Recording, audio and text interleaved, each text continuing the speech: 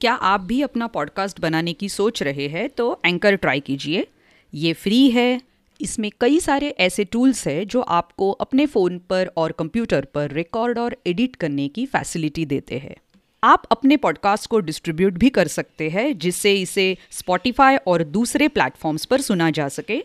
Download कीजिए free anchor app या visit कीजिए anchor.fm। मुझे पढ़ना पसंद है।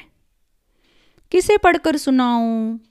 मेरी बहन तो सो रही है। किसे पढ़कर सुनाऊं? मेरी माँ और दादी काम कर रही है।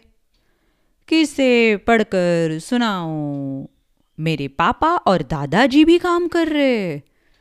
किसे पढ़कर सुनाऊं? खुद ही पढ़कर खुद ही सुन लेती हूँ और बाकी बच्चों को भी सुना सकती हूँ ना। कहाँ? अरे, बुक्स दैट स्पीक जूनियर पर। यहाँ पे बहुत सारी कहानियाँ और कविताएं बच्चे ही तो सुना रहे हैं। ना ना ना ना ना ना ना, सिर्फ हिंदी में नहीं, अंग्रेजी, मराठी और गुजराती में भी।